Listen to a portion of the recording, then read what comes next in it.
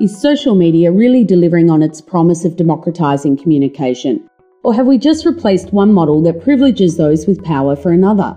My name is Andrea Carson and welcome to the Conversation podcast. I'm speaking with Professor Robert Picard, one of the world's leading academics on government communication policies and media economics. You describe digital and social media as performing a function that is humanising. What do you mean by that? Well, traditional media have not given a voice to the greater amount of people. It was somebody speaking to the masses. And what social and digital media are doing is connecting individuals and allowing them to express themselves and their ideas and their reactions to things in a way that's much more normal to traditional interpersonal and human communication than the mass media were. That being the case, would you say that traditional media is dehumanizing? It's very structured communication. It's produced in an institution, and so it's not the normal human communication that takes place in a mass media environment. And so in that regard, it is dehumanizing, and it alienates the public from the communication itself. Talk about a reformation of the media where the power balance is moving from old media or traditional media to new media and reinvigorating the power of the individual. It certainly is, and we see this, that all well-established legacy news organizations are fighting to find their place in the new environment. They're losing some of their support. They're losing some of their audiences. They're losing some of their influence as these new forms begin to appear and provide opportunities for others to express, for startups to occur, and for the public to engage in different ways than they engage with the legacy media. And so we're creating a new sphere in which the communications that used to take place in traditional mass media are now moving. So legacy media are trying to find their place there as well, and are trying to move in there and make it work as well. And they can never replicate the kind of power that they had in the other arrangement because it's much more diffused for individual participants there. But they will try to be there as well. So what does this mean for corporates and for elites that have used the traditional media very well in order to carve out society in the shape that they want it to be in? It essentially means you can't dictate the discussion anymore. And it used to be that you could create communications, you could create advertising plans or communication plans that you could get a message across very easily. In the new environment, you're very often reacting to the messages created by others. And so you are not as powerful in this communication, in this discussion, as you were in the other environment. So it means you have to be much more agile in your reaction to it. And you have to be much more open in terms of understanding how other people speak, why they're speaking the way they are, and how they're engaging in that system. And yet the platforms that we use in order to engage in social media are owned by large multinational companies. How does that affect the way that we communicate with each other? This is the conundrum of social media and digital media as a whole. The idea was, well, we're going to open this up. It's going to be completely available and free for society to use. But underlying them are infrastructures and systems and processes that are necessary to make it all work. And those are owned by commercial firms. And so when you're dealing with the Googles and the Facebooks and the others of the world, they have their own desires of what they're trying to achieve in this space. And because they become the gateways and the infrastructures of how the system works, it puts them in a very powerful position. And so in many ways, these are the new elites and new power forces in this new structural system. Is there also, do you see pockets of inequality that if you're not familiar with how to use these technologies or platforms that you may fall behind? Well, it certainly is true that there are people that are not able to express themselves. And I don't want to say it's necessarily falling behind, but they're just not moving forward.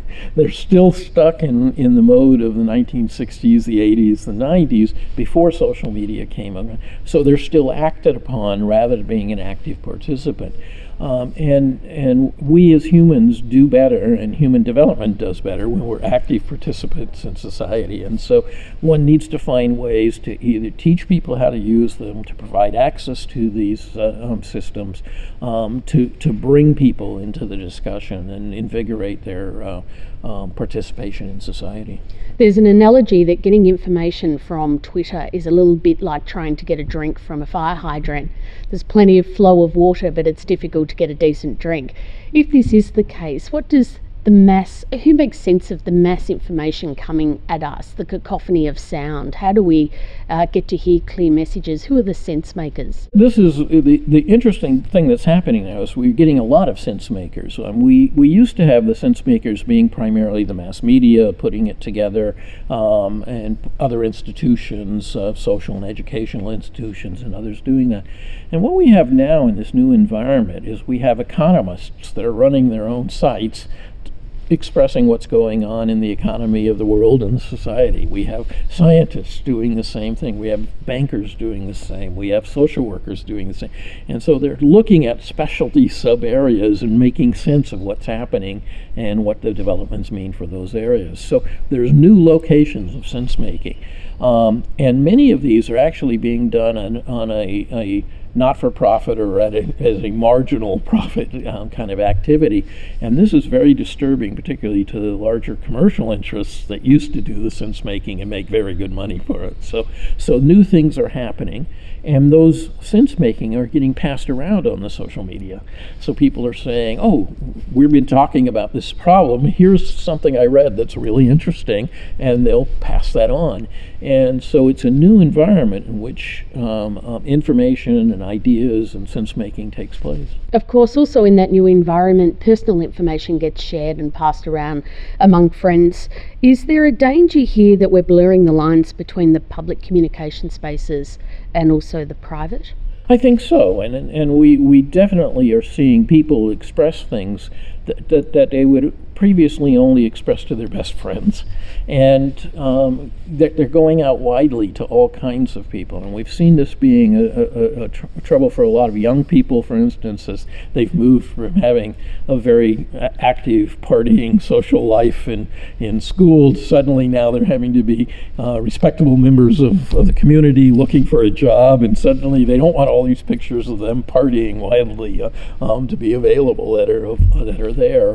And I think we see this with lots of things now, that as we change as individuals in our different periods of our life, we're seeing in the social realm people are saying, ooh, how do you get rid of or how do you remake yourself when your whole life is chronicled in there? So there are a lot of privacy issues that come in. And can you do that? Can you unscramble that egg? I think it's very difficult. Yes, you can unscramble it a bit, but if somebody wants to go back and look, they're going to find the original egg.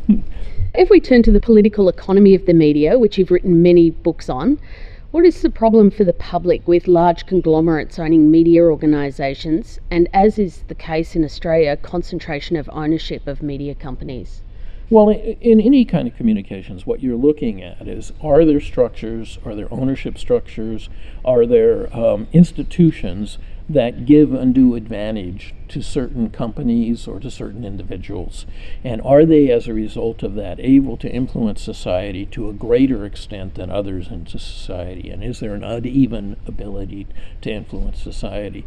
And what we see with commercial ownership sometimes, but it also can involve non-commercial ownership, is you can constrain the degree of discussion or the topics that are discussed, or you can emphasize certain ones, or you can promote a certain viewpoint if you have these dominant structures.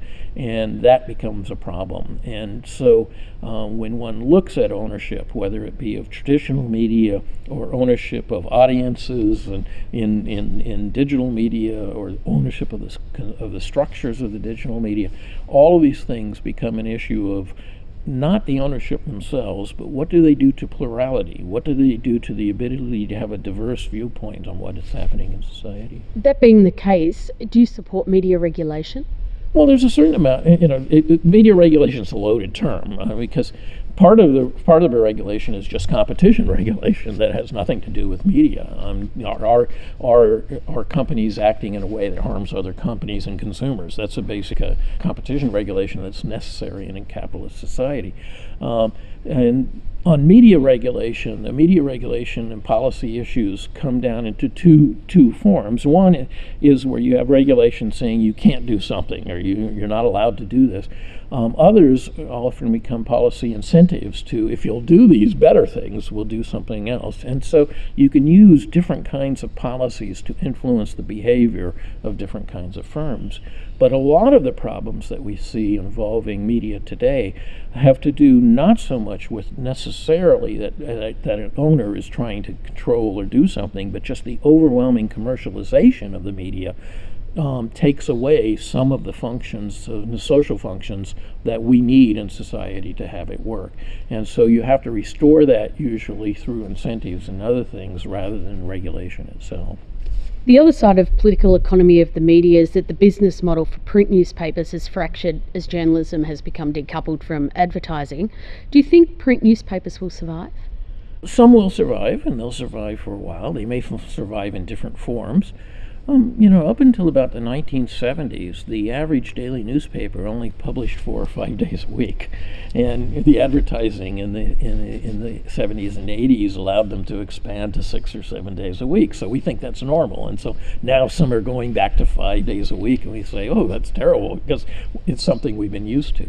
In some places, they're dropping back to 4 days a week, and people are saying, oh, that's so shocking. Well, it's not. Historically, that's the way they published before, on the days that you could make money from advertising.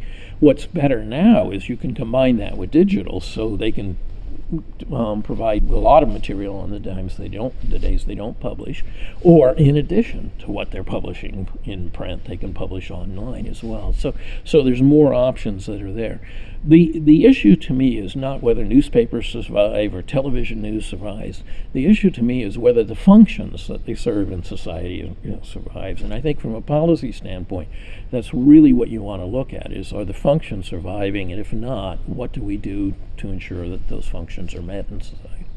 In terms, though, of business models, are there any in particular that you think might sustain media and journalism and the functions of journalism into the future? For example, do you think paywalls might become the norm? They certainly have increased in the last couple of years. They are increasing, and we're seeing more of them, and I think that will become the norm. I mean, in Canada, for instance, now more than 80% of the newspapers are behind paywalls or on their apps and their online environment. It's about 65%, 70% in the UK now, about 50% in the US. And so I think we're moving that way, that people are getting used to the idea that merely because it's digital doesn't mean it's free. And so and more importantly, the systems that allow you to pay easily are improving and appearing in digital media. So that I think is a part of it, but it's not enough. Because although consumers can pay a good part of the money, and more money than they paid for in print in the past, not enough money will exist to make up for what was lost from advertising. So newspapers are looking for business models that have multiple sources of revenues, and so they're running events. They're doing many other kinds of activities and commercial. Even in some instances. Absolutely, they got matchmaking is actually very good. Some are running wine clubs. Some are doing financial advisement. Many are looking for ways that they can survive, but that's not all that unusual. It's just unusual compared to the 20th century, because if you go back to the 19th century, many newspapers used to run bookshops. They used to run lots of commercial printing. Some of them served as branch offices to stock markets. Many of them had different things that they did. But as advertising grew, they didn't have to do those things anymore, so they got rid of them. And now we're seeing a move back to doing many things to bring in the money that's needed.